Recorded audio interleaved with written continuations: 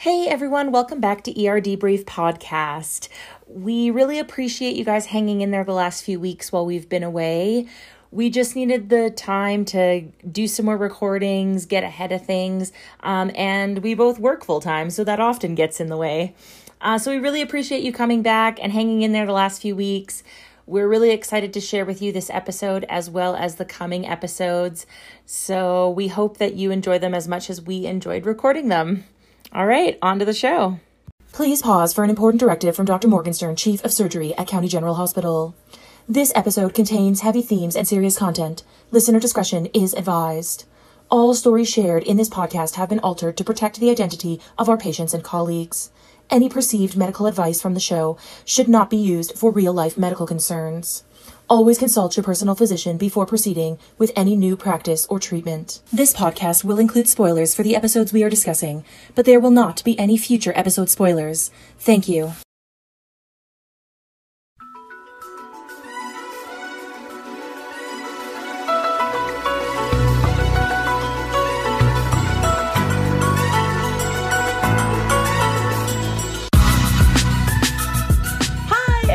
Welcome back to ER Debrief Podcast, a recap podcast where two emergency nurses discuss the hit 90s TV show ER. We are your hosts, Melissa and Julie, and this week we will be discussing episode 17, season 1. Whoa. That was hard. That's okay. Welcome back, everybody. Yay! On this wonderful Monday. Well, yes. Monday for you. Not Monday for us. It is not. It is Friday for us. Whoa. Yeah. Woo, Friday. Melissa, how was your week this week? It was fine. I got a haircut finally. It looks so fetch. Oh, thank you. I cut off quite a few inches. There's a lot of hair on the floor. Yeah, and it was really wonderful. It was so nice to be there. And I love my hairdresser. So we got to catch up and I made her some cloth masks and oh my gosh. So nice. And she gave me the most wonderful gift. So she's also my mom's hairdresser and my mom was there this week as well. And she gave one to my mom as well. So for those of you who don't know, my brother passed away. And she gave me a penny, a Canadian penny of the year he was born. And that's so sweet. It is so sweet. Whose hairdresser does that? That's amazing. Oh, that's really kind. Yeah. Wow. So she had to hunt that down. Thoughtful gift. Yeah. Yeah. I don't even know how she found two, because she gave my mom one too. It's I don't know how she found those, but she had to hunt them down. And I know I remember her talking about it maybe a year ago, maybe longer. She was I really want to do this for your mom. So if you ever come across a penny, let me know. And I completely had forgotten about it. And then, she gave me and my mom these pennies. They're our lucky pennies. What a sweet thing to do. Oh wow. That is so special. She's the absolute best hairdresser.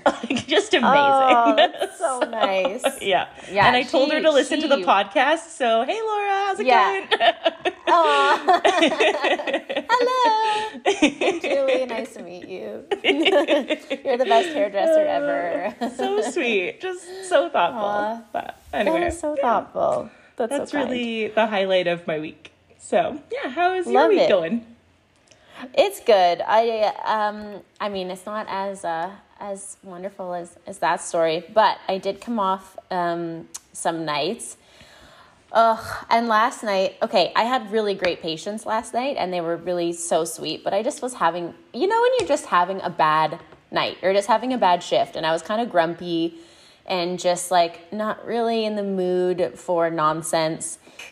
I had people were coming in for really silly things, and I was and I was so frustrated. So then I was you know what I'm going to do? I'm going to order A&W. And I was and this girl that I was working with, she was I just had some chicken tenders and they were so delicious. And now I'm super thirsty and I'm just need all this water. And I was chicken tenders. I could I could have some of those. Nice. So I like asked a few people if they wanted some A&W, and so there were 2 other girls that were like, yeah, like order me some. So then I went on Skip the Dishes and ordered the chicken tenders and like the meals or whatever. And I must have accidentally clicked for pickup instead of delivery. And I don't know how that happened, because then it was like, okay, it'll be ready at this time. And I was like, oh man, that's so fast. Like they're going to be here right away. Sweet. And then I went to track my delivery and it kept saying like, rate your experience. And I was like, did they drop it off and I didn't get it, or like what happened? So I went out to the front, not there, came back in, and I was like, okay, chat with support. So I was typing with support, and they were like, oh yeah, so you must have pressed for pickup and you obviously don't want that. And I was like, okay, well, can you change it to delivery? And they were like, yeah, we can, but it's going to charge you an extra $5. And I was like, okay, that's fine. Just like charge it to my credit card, whatever. And they're like, no, we don't have access to your credit card. So like you have to call us so that we can put it through. And I was like, okay. So then I had a few moments where there was nothing happening. So I like went to a place where I could get reception, called them, gave them my information, and then it got put through. And then of course at this point the order has been ready for like a half an hour. So I'm like, the food has been cold. Like by the time it gets to me, it's going to be like not cold. Very good. Yeah. Yes. So then finally the food gets to the hospital, and you know how on the Skip the Dishes app you can see the car coming in on the map or whatever. It's like GPS. Yeah. So I'm outside, and it's kind of chilly now outside, even though it's like middle of summer. It's kind of chilly at nighttime. So I'm like standing out there. We're in Canada. Yeah, we're in Canada. So like this car pulls up the driveway, and I'm like, oh, that's probably them, because it was following the same trajectory as what was on the GPS. And I'm like waving them down. They look at me. They don't like, they're like, who's this broad like waving at me? And I'm like, hello. And they just like drove right by, and I was like, So then I have to like go walk down from the emergency entrance down to the main entrance. And I'm like trying to flag this person down. And I'm like, why aren't you stopping? And I thought they were trying to turn around. Anyways, I go up to the window and I was like, for Julie? And I'm like annoyed. I'm like, for Julie? And she's like, no. Oh, no. And I was like, oh no. Okay. So I like, and then this guy walks up the driveway and he's holding the bag. He's like, Julie? And I was like, yeah. And then, so like, cool. Oh, man. So I like, yeah. So then it gets better, Melissa. It gets better. No. So I'm like walking with the stuff, and after I'm like, oh my God, finally my food is here, and I can feel better because these chicken tenders are going to be so freaking good. I bring them into the break room. The 2 girls that had their food were there too. We look in the bag. There's no sauce for the chicken tenders. And I was like, what the flip? No, what's the point of having chicken tenders if you can't dip them in sauce? Right. And we also got like sweet potato tenders? Fries. Yeah. So then we also got sweet potato fries. They didn't put the Chipotle mayo in. So then I'm back on the messenger. I had been chatting with support for like this whole night. So then I'm like, okay, well, I'll go and look for some sauce. And I'm holding my chicken tenders, and I open up the fridge and I go to look for some sauce, and I bend over and my chicken tenders fell on the floor. Oh, no. I don't. Oh, no. I don't think I've Worst story I've ever heard. So angry in my life. Oh, no. I don't think I have. I actually don't think I've been so angry. And luckily there were still 2 left that were in the bag that I was able to eat, but there were 3 that were just, I'm not eating off the hospital you floor. can't pick No. things off the hospital floor. That's just not okay. No.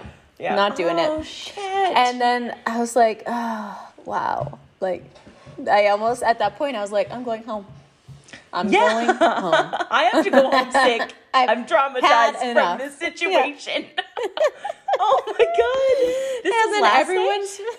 Yeah. Oh, I'm so And everyone's sorry. face looking at me, they were like, oh no. And I like took the chicken fingers off the floor and I like threw them in the garbage, and I was like, I'm so mad. And I was so mad. Oh, And I then bet. I ate my 2 chicken fingers very angrily. Man, that is just a tragic story. Like, I'm very sorry for you. Story? Yes. Not only was it cold, but then I dropped them. But then you dropped them, yeah. Well, like, you struggled to get them, then they're cold, then there's no sauce, then you drop them? Like, I know. Man. I know. Oh, I'm so sorry. Me too. Anyways, I was very happy to go home. But again, my patients were very sweet. I had I can't complain. They were very nice people. So luckily there was that. Yeah. But anyways, I went home and had a nap, and now I'm babysitting my friend's dogs for the weekend. So that's nice. I'm very excited about it. I'll take some pictures of them and put it on the Instagram. Yeah. They're cute. That sounds great. Yeah. That makes up for the chicken tender fiasco. No, yes. Oh gosh, I'm so sorry. Like, seriously, my deepest condolences. I would have been very upset for you. Thank you. Oh God. It sounds ridiculous, but like, in the middle of the night when you are having a shitty night and you just want some freaking chicken tenders and you go through all of this to drop them on the ground, I would cry. Yeah. I think I would actually cry. Like, and I probably would have if there weren't like 10 people. Well, not 10 people. There were probably 5 people in the break room looking at me like, oh no. What is she going to do? And then one of my colleagues had made date squares. We had a code, a really unexpected patient die the night before last. And she brought date squares. And so she came up to me. She's like, "Do you want a date square?" And I was like, "No, I'm so mad. I don't want a date square." And then,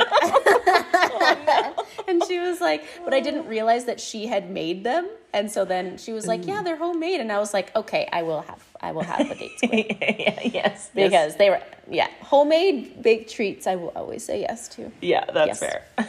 That's fair. But I should also update everybody on the Twitterverse. Yeah, how many followers?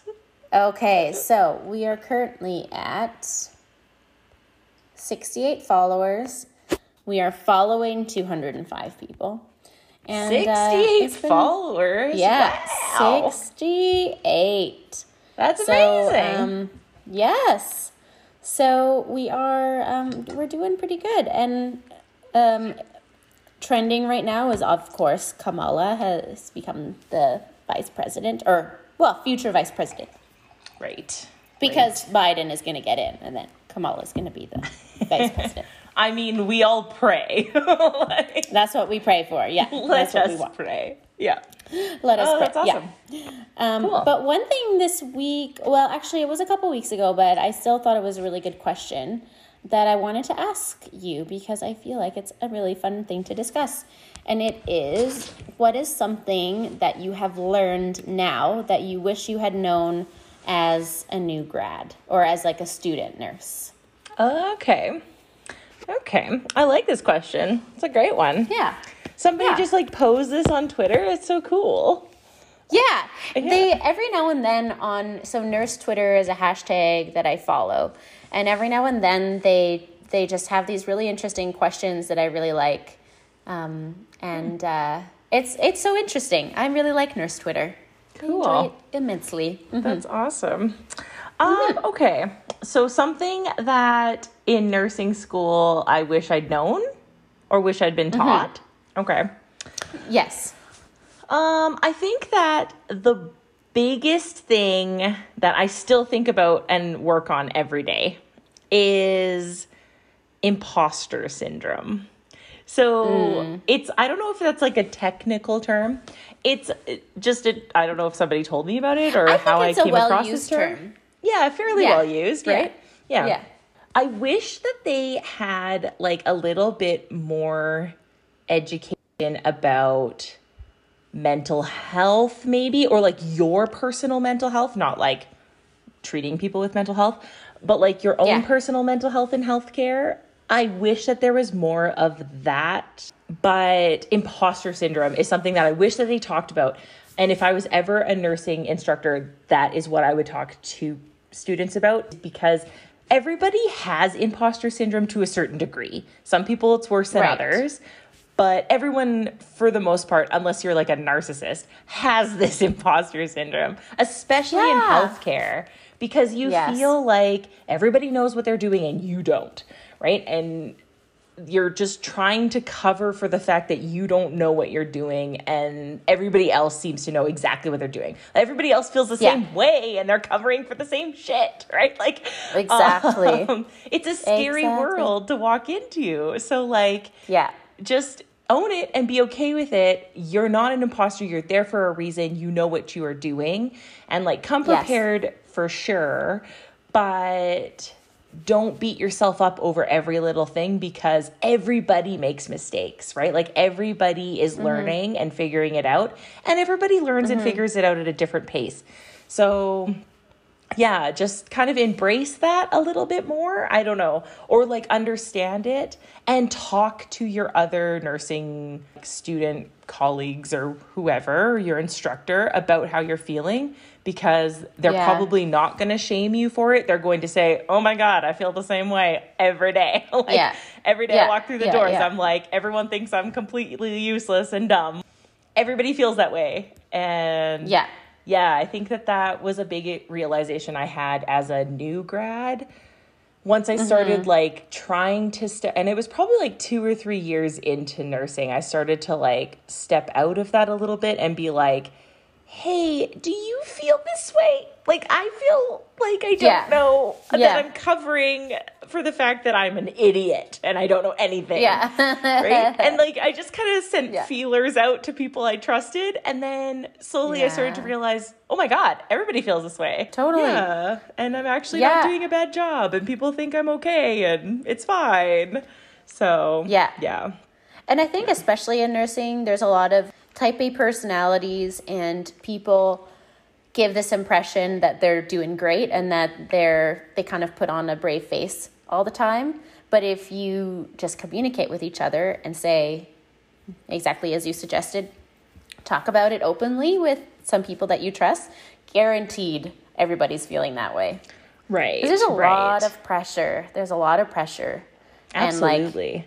And like, and especially in nursing school, the only way to really have that imposter syndrome diminish a little bit is to have experiences and to go into nursing and to work on the floor and to, get some experience. Some healthy imposter syndrome is not a bad thing, I don't think. Like, a healthy level like of trying to prove yourself. Sure. Yes, absolutely. Yeah. And you like, can't come completely unprepared. You need to be prepared and like intelligent and know what you're doing to a certain extent.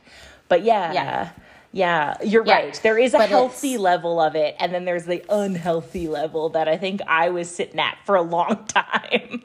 Oh, me too. Big time. Yeah. And I think something that sort of lends to that, which would be my answer, is just like, especially in emergency, but everywhere, being okay with the unknown and being okay with being uncomfortable.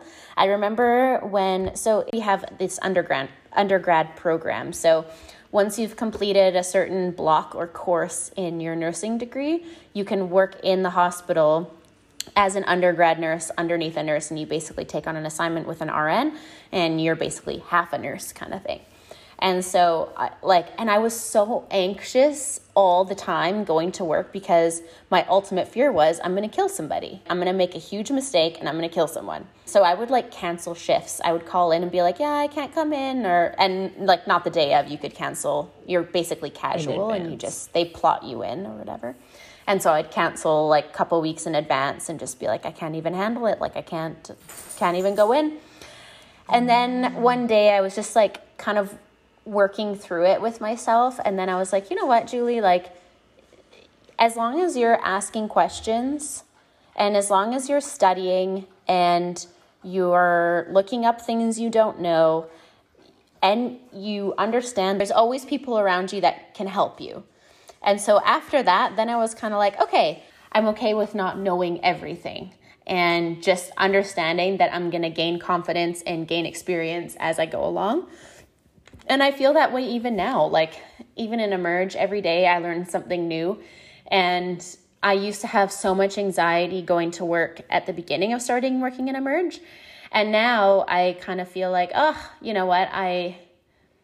Yes, I don't know everything, but I know enough that I have people around me, I have resources at my disposal, and I can react to what I need to react to. And so basically, I wish in nursing school, that would have really helped my anxiety and like stress over those experiences if I had just kind of already understood that like that feeling is always going to be there, that you don't know everything. Yeah, like being comfortable with the uncomfortable. Like that's just nursing. Like I think that is the best definition of nursing that I've ever heard. You know? Yeah. Like that's the job, is being super comfortable with the uncomfortable. Right? Like just rolling all with it. the time. Melissa, do you have any fun facts for us today? I do, and it's a little bit of a self-serving fun fact this week, so I apologize if no one is interested in this. I am interested, so that's why I'm going to talk about it. All right, so there is a guest actress, I guess? Yeah. In this episode, her real name is Janelle Maloney, but she plays Mrs. Nancy Larson, who brings in her malnourished son into the ER in this episode. Oh, yes. Do you remember? Okay. So yes. She has a very short scene in this episode. So I don't even think I mention it in my synopsis for this podcast, but I did want to mention her because Janelle Maloney means a lot to me, because if you know me at all, or I think I've maybe mentioned it a few times, I love, love, love The West Wing. It is like my favorite series of TV of all time. I rewatch it constantly, and it was produced in part by John Wells, who produced and wrote a lot of ER. So I just wanted to mention the correlation. So Janelle Maloney, who's in this episode, plays Donatella Moss in The West Wing. So I think this is just me thinking. I have not read this in any kind of actual context, but this must have been the first time that Janelle Maloney met John Wells. And so maybe it was a little bit of part of the reason why she ended up in The West Wing. She did also guest star in one of Aaron Sorkin, who is the writer of The West Wing. She did guest star in one of his previous shows called Sports Night, which is also great. So if you're an Aaron Sorkin fan, you should definitely check out Sports Night. It's wonderful. Okay. But yeah, so I think there was a combination of she already knew Aaron Sorkin a little bit, and then this episode is where she would have met John Wells, so that maybe helped her in getting the West Wing gig, which she was on that show for the whole 7 years. She was there the whole time. Very cool. So yeah, and she's a wonderful actress, and she almost quit acting just before The West Wing. She'd been a server for years, and she'd just been getting these guest spots. So ER was one of the bigger ones that she got early on. And then she got a guest spot at Sports Night, and then a few other kind of lesser known shows, and then ended up on The West Wing for their entire tenure. But I was really excited to see her. And in a coming episode, in episode 19, we are going to see her love interest from The West Wing on ER, Bradley Whitford. I'm so excited. He's one of my favorite actors. So stoked. So anyway. I need to look up who Bradley Whitford is. Yeah, he was on The West Wing, but he was also on recently.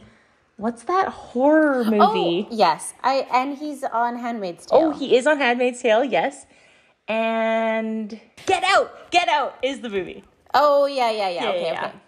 So, yes, that's my fun fact. A little bit of information about Janelle Maloney and The West Wing. If there's an opportunity for me to talk about The West Wing, I will take it. Okay. I mean, I don't blame you. It sounds like a great show. This episode is titled The Birthday Party.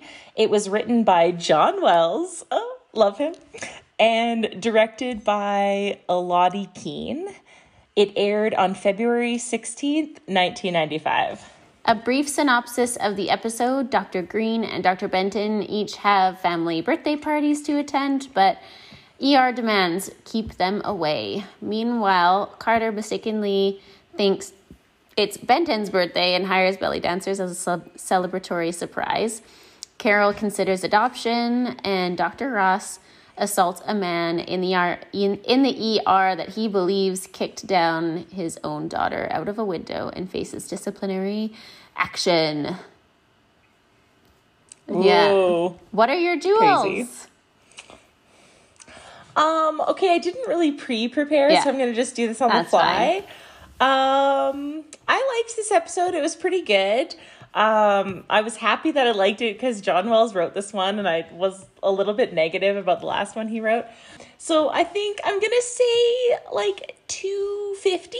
Yeah. I think. Okay. That's pretty good. Yeah. I would say I was more like... Yeah, I liked it. I was more lukewarm about it. Maybe like 190. Yeah, All right. 190 joules. Okay, Yeah, that's lukewarm. fair. It was good. It was good. I liked the episode. Yeah. All right. Okay, so let's get into the episode. We open on Doug leaving his latest one-night stand, whose name he can't remember. Maybe it's Natalie. Oh, it's wrong. It's actually Pamela. Completely different. But you know what? I kind of appreciated the fact that she didn't know what his name was either. Oh, like, yeah, she was totally. like, I don't know, Dan? Doug? Yeah. I don't know.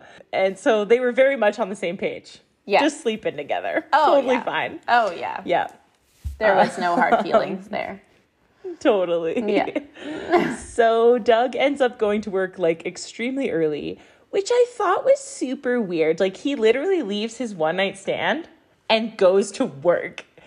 So I know.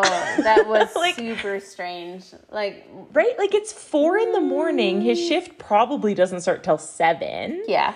And everyone's commenting on the fact that he's there early. Would Yeah. you ever go to a shift early like that? And like, There are people that do. yeah, I guess like as a physician, maybe. I mean, as a resident, would you ever like? You're not getting paid Yeah. for extra patients as a Exactly. resident. Yeah. So I just think it's super weird. It is. Um, It is odd. Yeah, but I mean, he says he's just going to catch up on paperwork. Kind of like, I guess. I don't know. I would never go to work when I am not being paid. Like, sorry. No. Like, No, I thank can you. barely be there when I'm being paid, so I'm not going to go extra time. Like, there's no way. Exactly. Hard pass. Yeah, Hard crazy. pass. Anyway, so Dr. Benton wakes up at his mother's house where it appears that Jackie and Walter still live. Like, so I was very confused. Because last episode, I was like, oh, clearly they've moved out of the house. Yeah. And, like, Dr. Benton is living there with his mother. Yes. But no, like, they're all still there. I know. So he's living with them then. He's living... I don't know. Because he also, there's, like, a later part of the episode, I think, where he's like... Oh, no, it's this part of the episode. Because Jackie, his sister, is like... I was going to send you home, but you were so passed out that I decided to just let you sleep on the couch. Oh. Yeah. Super weird. Very weird. I don't know. Yeah. I can't figure this out. But apparently he's just coming over there to help take care of his mother more. This maybe makes a bit more sense because remember how he said he's going to be looking after his mom 3 days a week. Then the physio 2 days a week. So then maybe the other 2 are his brother and sister-in-law. No, that makes sense. Sister and brother-in-law. Sister and brother-in-law. So that they're not full-time caring for her. Right. Okay, yeah, that probably makes sense. Okay. Yes. I was just kind of like, what is happening here? I don't understand the situation. Yes. Okay, that makes sense. Because remember, we were like, what Awesome. about the other 2 days? Now it makes more sense. Right. Yeah. So that they're covering the last 2 days. Okay, that does make sense. Yes. All right. So Dr. Benton is reminded by his sister Jackie that his mother's birthday party is that night, and he had not remembered that. So Dr. Benton then spends the rest of the day trying to beg other surgical residents to trade their shift for that night so that he could be at his mom's birthday party. And it looks like when he's begging one of the residents that he's been trading a lot of his shifts because he's been trying to accommodate for the care of his mother. We later see that he is confronted by Dr. Hicks, Dr. Angela Hicks, about his trades, saying that he can't swap that many shifts because it's disrupting the balance of like the schedule that they've spent a lot of time creating. Yeah. Which, like, I guess I get, but I feel like, how do you even know, like, Yeah. how do you know that this is a problem? Like, how many shifts do we trade? We trade all the time. I Like, know. and Because as long I as mean, you're I getting guess- the hours, it shouldn't matter. Right. Like, and I guess Yeah. we're not being taught, or we're not in some kind of educational program, but like, how do you know what's going to be coming in day to day? Like, as long Yeah. as you're not being unsafe in the number of hours you're working in a row.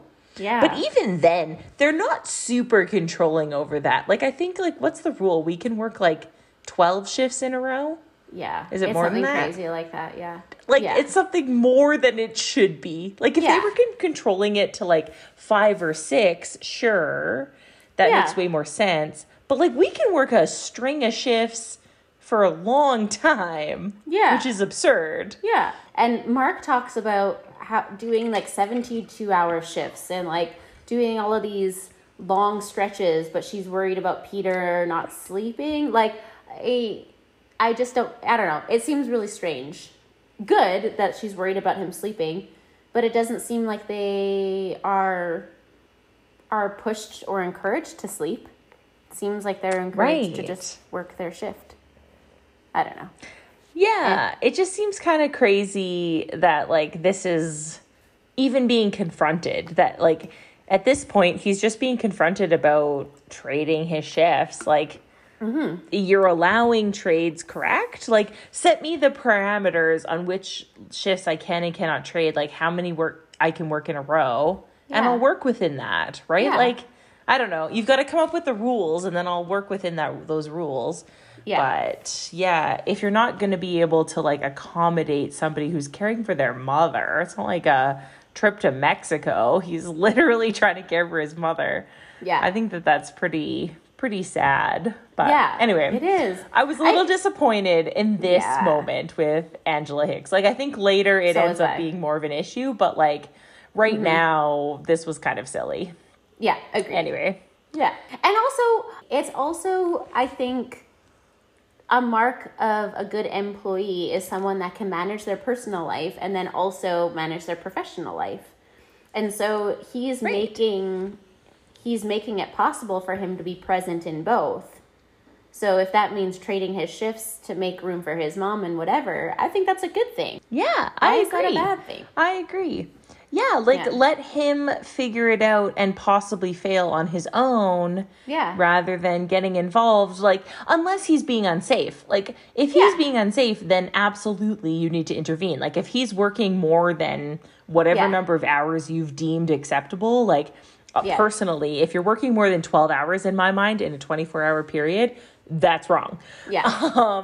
But like, For sure. you need to identify what you think is appropriate and what isn't and set those limits. And if you're working within those limits, then whose business is it Yeah. of yours that you're trading Exactly. shifts? You allow trading of shifts.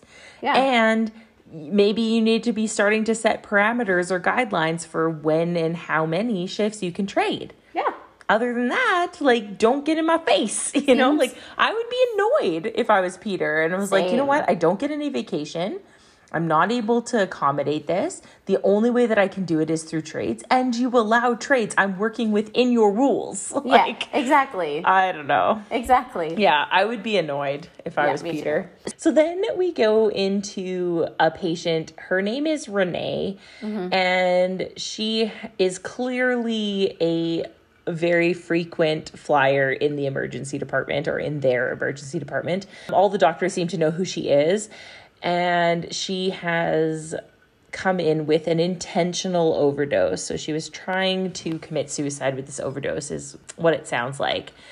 Dr. Green talks to the dad, who is basically kind of at his wit's end, like, and unemotional about the situation. He's just kind of been dealing with this clearly for a long time, stuck in this cycle of his daughter's addiction. Yeah, it really, like, everything that he's really tried has not been very effective. And here is a clip of him talking to Dr. Green about the situation. Renee's gonna be okay. We pumped your daughter's stomach. Tox screen showed cannabis, opiates, benzodiazepines. Her blood alcohol level was 375. She had a fight with her boyfriend. Said she wanted to kill herself. You want me to get psyched down here again? What for? They'll just let her out in a couple of days. Have you thought about any inpatient treatment centers for Renee? We did that. She cut her wrist. What am I gonna do? Oh, God. I just, like, felt so badly for this guy. Like, Yeah. it just, I don't know. And he's not wrong. Like, everything that he said was right. And that's exactly how it would go. If we consulted psych, they would potentially deal with her for, maybe they admit her for a couple of days. Yeah. While they try to get her on some medication, maybe do a few counseling sessions, maybe, and then Yeah. have her be on her way. She's adamant that she wants to continue using it clearly throughout this episode. Yeah. So, like, yeah, I don't blame the dad for being like, why consult psych? Like, nothing happens from that, because Yeah. she has to want to change for something to happen from that. Yeah. Right. And so yeah, I felt really badly for this dad, more so than for the patient themselves. And I find that a lot of the time I end up feeling worse for the family than for the patient in addictions issues anyway, because Yeah. it's just got to be so stressful. Like, there's no solution unless the person wants to change. There's no solution. Yeah. Right. Absolutely. Yeah. Yeah. And I think, you know, it's so hard. So hard for the family, hard for the person who's going through it, hard for the family. And sometimes it's difficult to know what the answers are, because even if the person is sober, they still have an addiction. But every day they're making the choice to use or not to use, right? Sorry. Right. It's not always a choice. Sometimes you're like, an addiction isn't necessarily a choice. But what I mean is, like, if you're sober, it's like a constant battle to not use. Like, some days might be Right. easier, some days might not be as easy. But yeah, it's just like, it was so rough, like, and hard on everybody. I think what gets lost a lot with, like, the general public, especially with family members of these situations, is the Yeah. thing that they don't understand is that it's not about, like, we can't force somebody to get better. You can't Yeah. come into the hospital and expect, or be admitted to the hospital or into rehab or whatever. Like, any of those processes aren't the solution. Right. The person themselves wants to get better. That's the only way. And they have to be dedicated to that. It can't be a fleeting moment. It can't be, okay, I'll go to rehab. It's got to be, no, I want to do this for myself, or for whatever reason they're deciding. And I think that that's the hardest thing for the public to understand, right? Well, if I get them into the hospital, or if I get them admitted, or if I get them into rehab, then those people will make them better. Well, that's not the case, right? Like, which is really tough to understand. I think, like, unless you're in healthcare and seeing it day to day, it's a really hard concept to get. Yeah. And I think part of it too, a huge piece of that is, yes, it's down to the individual, but also, like, it's definitely dependent on the system that you have. If you have public health care, if you have an investment in mental health services, addiction services. Right. Because there are lots of people that do not have, and not only that, but also family support like this dad. And I think, there are so many people that have addictions issues, and it can be frustrating because you give them every single resource and they still come back with the same issues. But also that person might be homeless or might be estranged from their parents, or they don't have any family around. Right. And then it's even more difficult if you don't have a community that's behind you and supporting you. And even then, you can have everything in place. You can have great family and friends that support you, and, counselors, addiction services, hospitals. Like, you can have so many things at your disposal and still, struggle with addictions. Right. It's so, there's no simple solution. Some people are able to overcome it, and then there are people that are sober for 20 years and succumb to their addiction and use again. It's just multifaceted, and so, Yeah, you're right. Like, you have to have everything in place, really. Like, you have to first want to be better, like want to get better, and have the drive to do it yourself first. And then, in order to succeed in that, you need support. So to kind of complete the story with Renee, so her dad is frustrated by her behavior, ends up signing her out of the hospital because she's like adamant on wanting to leave. She wants to leave with her creepy boyfriend. Her dad is just done. Like, he's like, whatever, just let her go. I can't do anything further here. Which I thought was kind of interesting because, like, Renee looks like an adult. Would you need the father's consent to sign her out? Like, it seems odd to me. That would ever really happen. Weird. Like, if you're an adult, unless you don't have capacity, which I think she does, just because you're a drug addict doesn't mean you don't have capacity. I feel like she could make her own decision to just leave at any time. And people aren't signing themselves out. I think that's kind of a funny thing that happens in, like, medical shows a lot, is that, like, you have to sign yourself out to be discharged. Well, like, no, you just go home. Like, the doctor signs you out. No, you just leave. Right? And you just leave. Exactly. We sign you out. Exactly. Exactly. Exactly. You're free to go. Just rock on. No one's holding you here. Totally. And then we go to the Russian girl, Tatiana, from our last episode.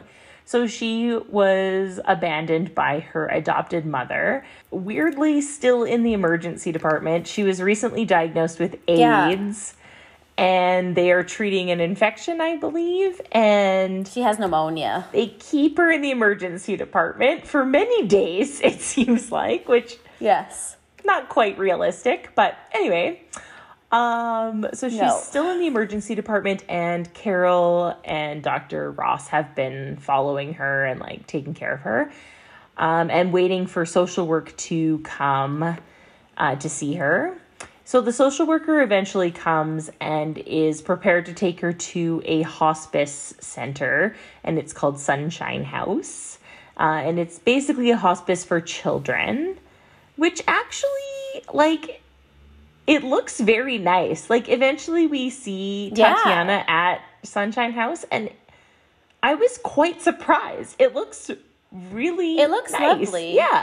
Like, the kids look cozy. They have their own little beds and stuffed animals and games, and, like, it looks really nice. It looks really nice. Cute. So it was kind of surprising to me that, like, kind of what happens later with Carol wanting to adopt, but so far it seems like Sunshine House seems like a really nice option. I'm impressed that they had this option for her. So anyway.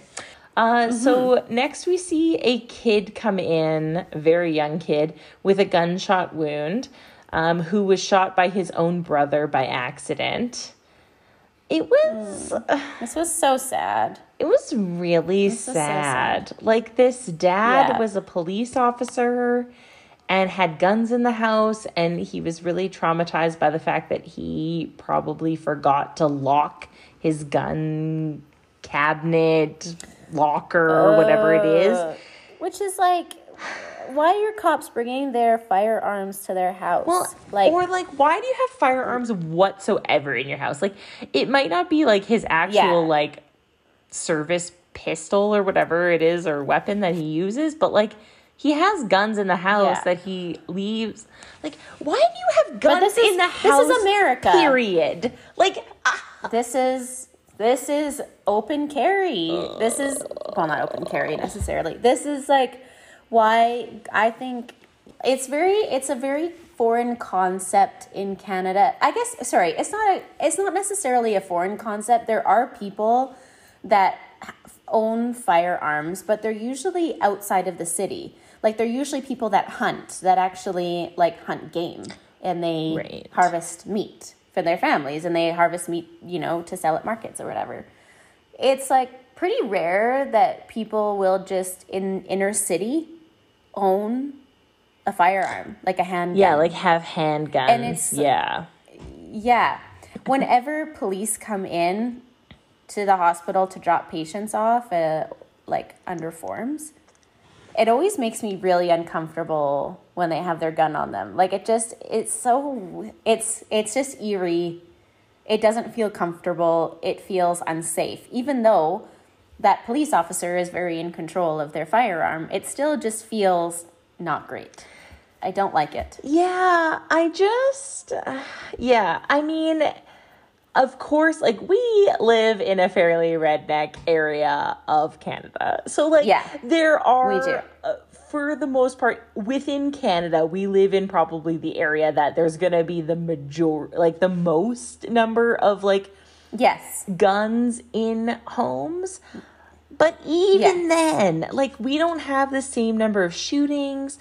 We don't have those issues because we have decent gun control laws. Like, Yes. If you need a gun today, there's problems. Yeah. Right? Like, if you're able to apply for a license and, like, go through the screening and, like, do the proper protocol, then odds are things are okay. Like, for the most part. Of course, there's going to always be exceptions. But like, gun control laws are not the enemy. They are protecting you and the rest of society. Like, I don't understand the logic that, we should just be able to buy a gun whenever we want. If you need a gun right now, that's a problem. Why do you need a gun right now? Right? Like, well, and my understanding is in Canada, at least, people that own guns, it's mostly for, like, target shooting or, like, they're hunting. It's for some sort of activity. Right. It's very seldom that someone has it for their protection. Yeah. It's not a ton of people really are carrying them around. Like, that's super rare. Or, like, have them in their bedroom or have them in their household. They would have them in, like, several of my cousins that they hunt. And I got into this discussion with one of them about the new gun laws that Trudeau put in, which were not very helpful and they didn't really do anything. But we were talking about this and how it affects him as a gun owner. And he was like, our gun laws are really great. It takes me 20 minutes just to get into the locker because it's so secure that he has to go through. It takes about 20 minutes just for him to get to it. And he has 2 daughters. So, like, there's a ton of safety measures that are put in place that I don't know if it's legally, if they have to do that or not, but I know that it has to be locked away so that it is not accessible to young kids or people that might fall upon it accidentally. Right. Well, and, like, how traumatizing is that? Because I felt so badly for this child that's alive. Oh my gosh, he's so like, he killed his brother. Cute. I don't actually know how it ended. Did the brother die? I think I don't think we found out. It was a really short little segment. Yeah. But it didn't sound good what they were saying. No, it didn't sound great. Too promising. But, like, even because, like, best case scenario, this kid is going to be, like, for sure, like, because I'm pretty sure there was vertebrae involvement. Like they had, I think they said like T1 or there was like the bullet had gone through a couple of vertebrae. So like for sure there's going to be paralysis at the very minimum, right? If not like this brother is passing away. And so like, can you imagine like that kid was so young. He was maybe like 7 or 8 max. And like he killed his brother because like they got into the guns and they thought it was fun. And I'm sorry, when you're that young, even when you're like a teenager, guns are cool. Or like, oh my God, the danger of it all is super cool. And I just, is that worth this risk? Like, are you really going to have the opportunity to protect yourself in that way? Yeah. Like, there's no way I would have a gun because I would for sure shoot myself before I would shoot somebody who is attacking me. Like, there's just no way I'm doing that correctly. Oh, totally. I just, I don't know. Yeah, but it's just, there's been too many. One case of a child accidentally shooting a parent or shooting themselves or shooting their sibling is enough. And there's been multiple times where this has happened south of our borders and probably in our own country too. I'm sure, It's just that, like, the amount of school shootings that happen too, it's just obscene. Like, it is. It's crazy. Anyways, that's crazy. A whole other can of worms. But yeah. I also felt like this police officer was like not emotional about his son being shot. Like he was telling his kid to shut up. Yeah. Is covered in his brother's blood, has clearly gone through something traumatic, and he's telling his kid to stop crying. Yeah. And it's like, I think that there are some very serious problems in this family with vulnerability. I agree. Oh, that was just such a sad story. Ugh. All this gun violence is just too much for me. I can't. Too much. Yeah. Yeah. So then Dr. Chen is sitting with Dr. Carter, and they are going through like a bunch of fish to try to find some random dude's finger to reattach. Ugh, so gross. Yeah. Can you imagine? We would never do that. I just feel like we would be like, no, it's lost. It's done. Yeah. That finger's gone. Finger's gone. Like, it's not We're being not reattached. Going through the fish frozen basket. Like, no one would do that. Anyway. No, not okay. Like, So anyway, Dr. Chen, Dr. Carter are looking through this halibut fish to try to find this finger. And Dr. Chen asks Dr. Carter what he's going to do for his sub-eye. And I was kind of like, what the frack is a sub-eye? So apparently it's a internship. Happens in the States. I don't think this is a thing in Canada that we necessarily do, or we don't call it this. Yeah. But basically, it's in your last year of medical school, and you get to choose / apply for a sub-internship where you can try to practice within the field that you want to potentially be in. So, so Dr. Chen is asking Dr. Carter about where he's applied, and Dr. Carter is not applied whatsoever. He was just like, I thought we just signed up. And Dr. Chen is like, well, no, you don't just sign up. You've got to apply, and then they've got to select you. So this is a clip of them having this discussion.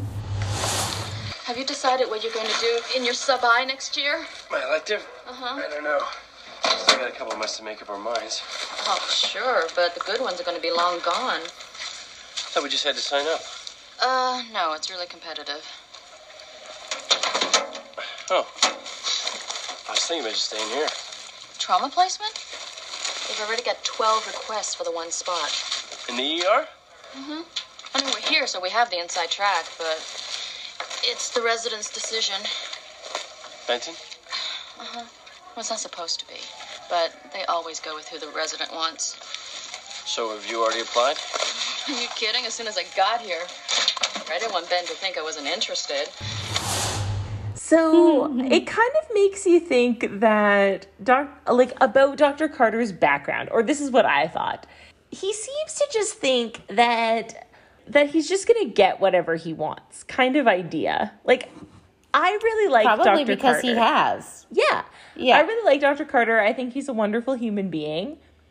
But, like, yeah, it just seems like he's not concerned with what he needs to be applying for or what competitive nature exists.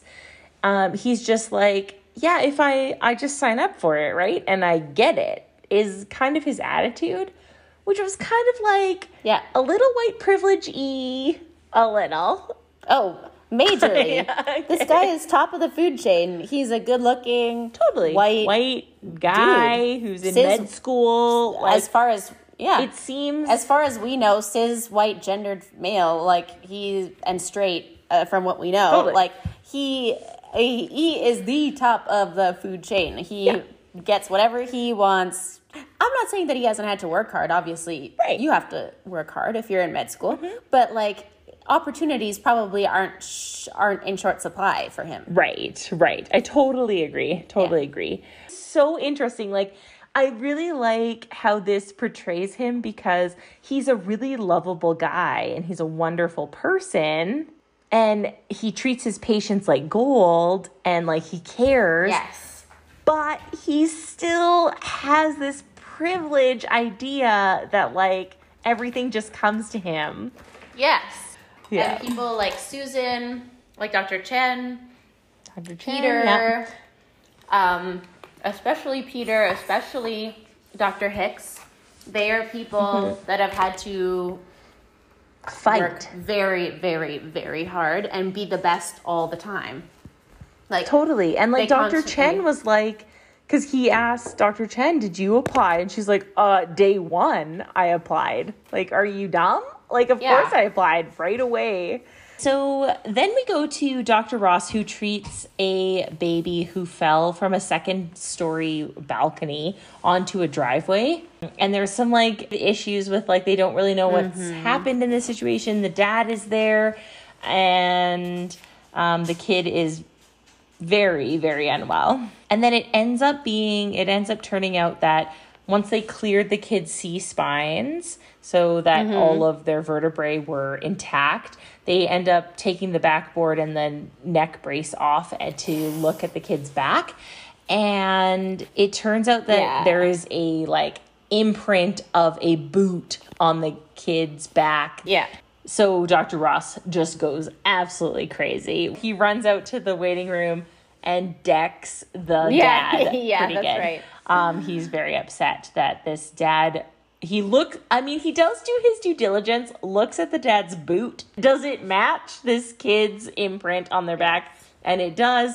And then he ends up punching his dad and having to be pulled off of this guy. Which, like, I guess I totally get. seriously. I'm on board. Yeah. I know. Yeah, I can't imagine. Like, I can't imagine being in Dr. Ross's situation. I mean, I've been very angry at parents or patients or family in the past. Yeah, because usually we don't get those definitive answers. Usually a kid will come in and it's like, sort of a suspicious, like, we got called for this, and then we get there and they're asystole, and we got called for a headache. And it's like, what? And then they come in and it's just like, you see all these strange injuries that they shouldn't have if it was what they claimed happened. Right. So child abuse is always really, the story never lines up, and it's always really suspicious, and it's like, somebody's not telling the truth here. Right. And you explain that really well, that like we usually don't get this definitive of evidence. Like, it's not like we're like 100% solid that this kid is being abused by this parent specifically. Yeah, you don't know, right? Like, you know that there's something fishy going on, and so you involve social work or child services or whoever. Yeah. But like you never get the specifics of any case, right? Like that, this is what's happening. Because it's always like, you don't want to assume right away that's what's happening in that family. You want to believe them. Like, you want to believe that it wasn't purposeful. Yeah. You know? Because, like, you know, you have this little child in your care. It's so, like, awful to believe or to have that understanding that someone is hurting them. Right. Intentionally. Right. So you want to believe them, and then later it'll come out, you hear it on the news and you're like, oh, that sounds like that person that I worked on or whatever. So then we see Carol and Tag, and this is outside of the emergency department, which is super exciting. And they have just left a church that they've been looking at for their wedding, which it sounds like is a church that Tag and his family go to frequently, and that his sister has gotten married at in the past. And Carol just hates this church, hates it. And here's a clip of their exchange. Hey, I hate it. that is a beautiful church. It's a mausoleum. My family's been coming here for years. Why don't we just rent Soldier Field? We can invite fewer guests. We don't have to fill it up. Look, hey, Beth got married there and it was lovely. Oh, yeah, your sister, great. Maybe I could borrow her wedding dress, too. Look, Tag, you know what? I hate it, okay? Isn't that enough? Sure, fine. I'm sorry. I'm tired. I was up all night with Tatiana. I'm worried about her. I was thinking that maybe I could do more to help her. I was thinking maybe we could adopt her.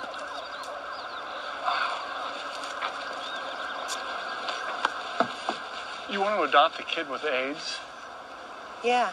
She doesn't have anybody. She doesn't speak the language. She's completely alone. How advanced is the virus? She doesn't have a lot of time. What, a month, a year, 5? What difference does it make? We could be watching a child die for years.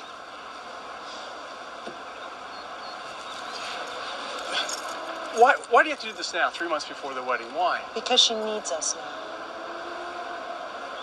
So if I don't want to do this, does that make me a bad person? No.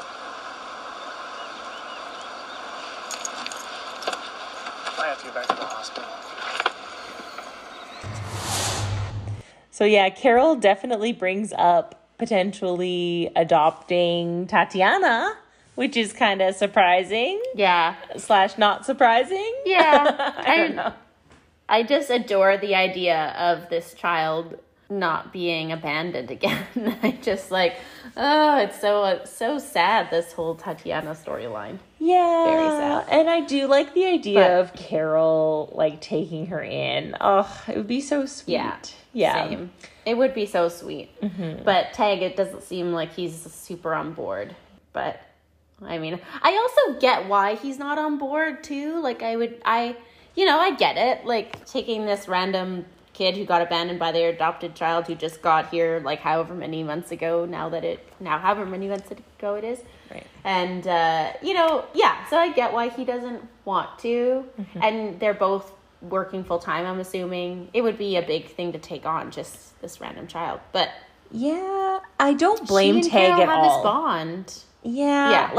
If it was me, I would be on Tag's side. Yeah. I would be Tag more than I'd be Carol. Just because I'm more of a practical human being than an emotional person. So, there's no way I would be able to do that. I wouldn't be able to take a kid in like that. And Tag's not wrong. He says in this conversation, and it sounds callous, but I was completely on board. He's like, how long does she have? We could be watching a child die for years, which is a lot. It's a huge commitment to do something like that. Totally. You can't just throw that out and expect somebody to be on board. I don't know. I feel like it's completely reasonable for her to just stay at the Sunshine House and then Carol go visit her every day or multiple times a week, or you know what I mean? Totally. Yeah. And maybe she can get day passes and go home with Carol for a weekend or something. You know? Totally. And I'm sure that that's possible. Yeah. Yeah, it seems a little absurd that she has to adopt her. Anyway. Yes. I mean, it is a TV show, but, Yes. All right. So then we go to Mark, who is late for his daughter's birthday party. Yes. And so he finally shows up there, and Jennifer, his wife, is not pleased. She had to run the whole birthday party by herself.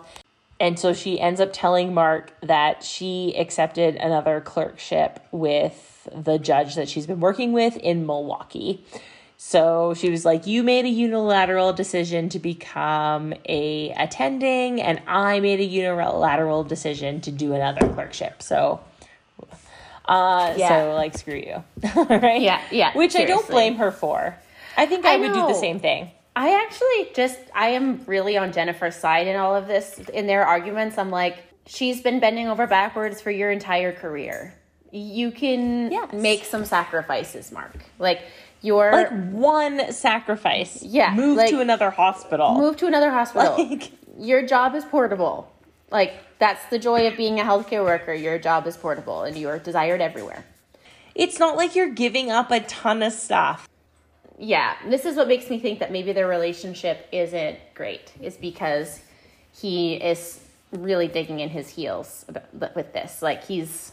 Yeah. To him, it's like his job is everything right now, and maybe he doesn't realize how unhealthy his relationship is because he's so happy at his job, and he's kind of like, oh, like, I have this, and I have my people that I work with, and I've built my network, and I've, impressed the chief, and he's made relationships with his colleagues that are both professional and personal, and he's not realizing how unhealthy the relationship is. Whereas if he were to move, maybe there's a fear of like, oh, now I actually have to confront my relationship. Right. Yeah, I totally agree. Psychoanalyzing something that's probably, it's a fictional character, but... Yeah, no, I totally agree. Then we end up seeing kind of a parallel to Mark. So Dr. Benton is also late for his mother's birthday, and his mother has since gone to sleep since he arrives. And he ends up having this conversation with Jeannie, who is the physiotherapist he hired. This is a clip of them having a conversation about why he's late for his mother's birthday. Got stuck in surgery, huh? I couldn't be at my mother's birthday party because I had to save a man with "Die Nick Die" tattooed on his forearm.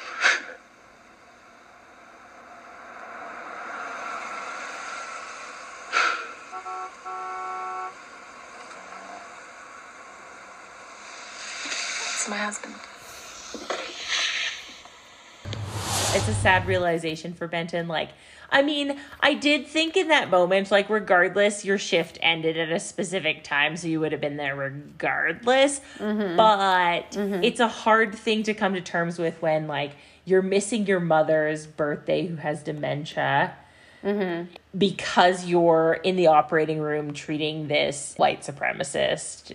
Sometimes tough. I felt as if they were also getting us to think about, as healthcare workers, we have to treat people that don't align with our own beliefs. And this man in particular would have wanted all of the people in that room to be dead. Thinks that all of the people, because who was it? Dr. Hicks, Dr. Benton, Malik. Who else was in the room? Connie was in there.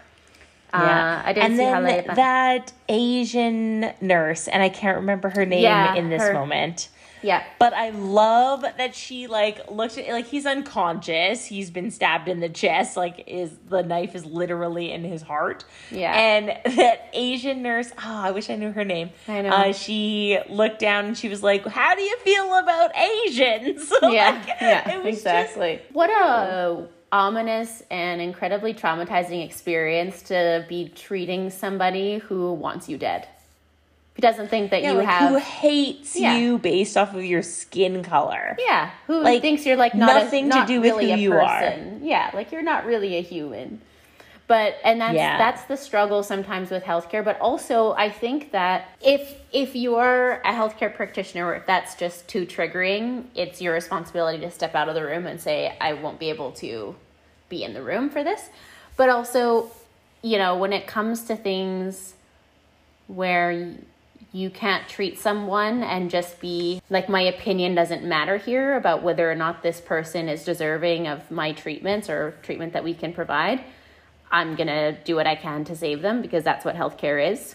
If you think that your opinions can dictate your care, then you shouldn't be a healthcare practitioner. Right. Your opinions don't matter in a healthcare setting. You treat that person as if it was your family member, and you provide them with the same standard of care that you would treat anybody. And even if they are a Nazi, which is like, which would be so hard to do. Totally. So hard to do. And that's what I really appreciated with Dr. Benton. He was like, okay, like, let's snap to it. Like, don't pay attention to that. He's a person and we have to save him. He is in our care. Right. There's this physician on Twitter who posted about racism actually in healthcare. And she posted this. So her name is Esther Chu, Dr. Esther Chu. I was taking care of a patient the other day who was very seriously injured. And I stepped out to talk to his family briefly and give them an update. For context, he was Black.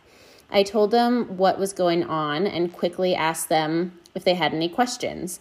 And this is what they said. They told me that he worked for a well-known company and that he was a respected role at that company and that he was on his way to work and that he is loved by his community, is a good brother and a good son, and that he was well-dressed before, but his clothes are blood-soaked now, so you probably can't tell. Nothing in recent memory, she says, has broken my heart as much as gradually realizing that this family of a shattered man whose chief concern should have been, when can I see him? When does he get out of surgery? Do you know his meds and allergies? Can his mom go in first? Had to worry about the racism inherent in the system and in people everywhere meant that they had to spend a few minutes of time with me where they should have been asking questions more important than them trying to shift my potential implicit negative frame that she might have towards him because he's Black.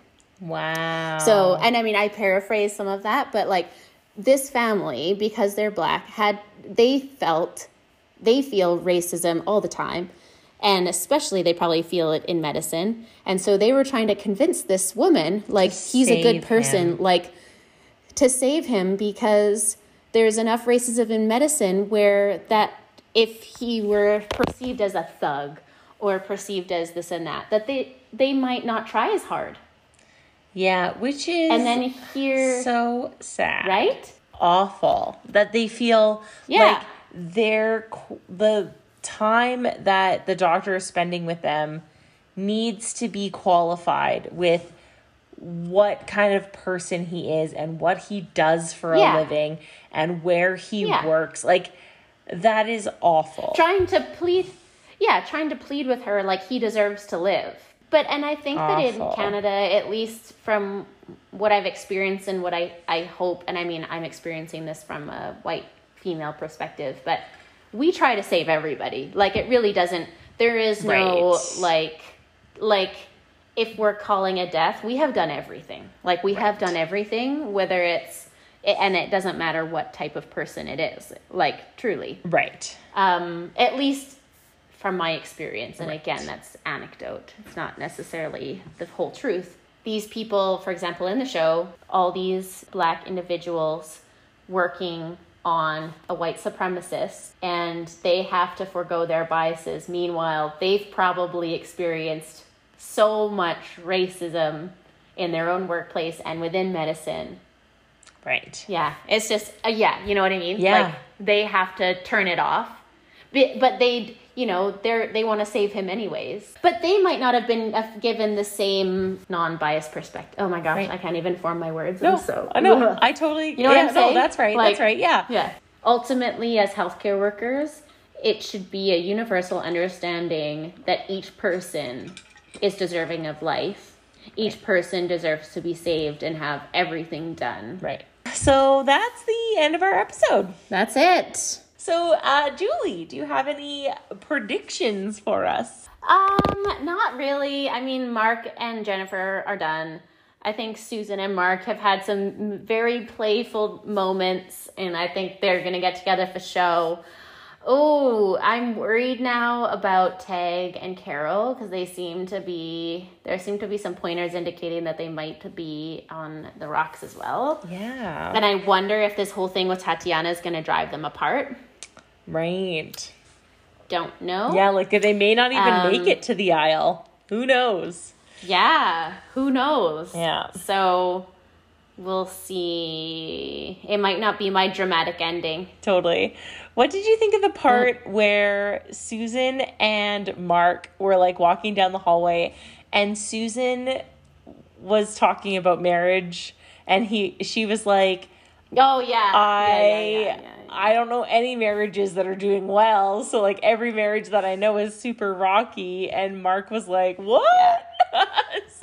I know. I think that he definitely knows that his marriage is on the outs, but I don't know if he's quite ready to admit it yet. Yeah. And like clearly Susan agrees. Oh yeah, she sees it. Like she didn't even deny what she had said. She was just like, oh yeah. All the marriages I know are rocky, including yours. Including you. Yeah. Oh, it was so good. I loved that scene. Exactly. It was so good. Yeah. Well, they went on a Valentine's Day ice skate. Come on. Right. That's right. Yeah. Yeah, I agree. Yeah, that it's just gonna happen. Maybe they'll hook up and then they'll realize like, oh, we're better off just friends. Yeah, maybe. Just have like a fling. I could see that. Happening because they are really good friends. So they are good friends. Yeah, they have a good little. They have some good banter. They do, and like I don't know that they have a ton of chemistry. Do you know what I mean? I know. Like I just don't feel that like love kind of connection. The spark. Yeah, spark. They don't. Right. They don't have a Doug and Carol spark. Right.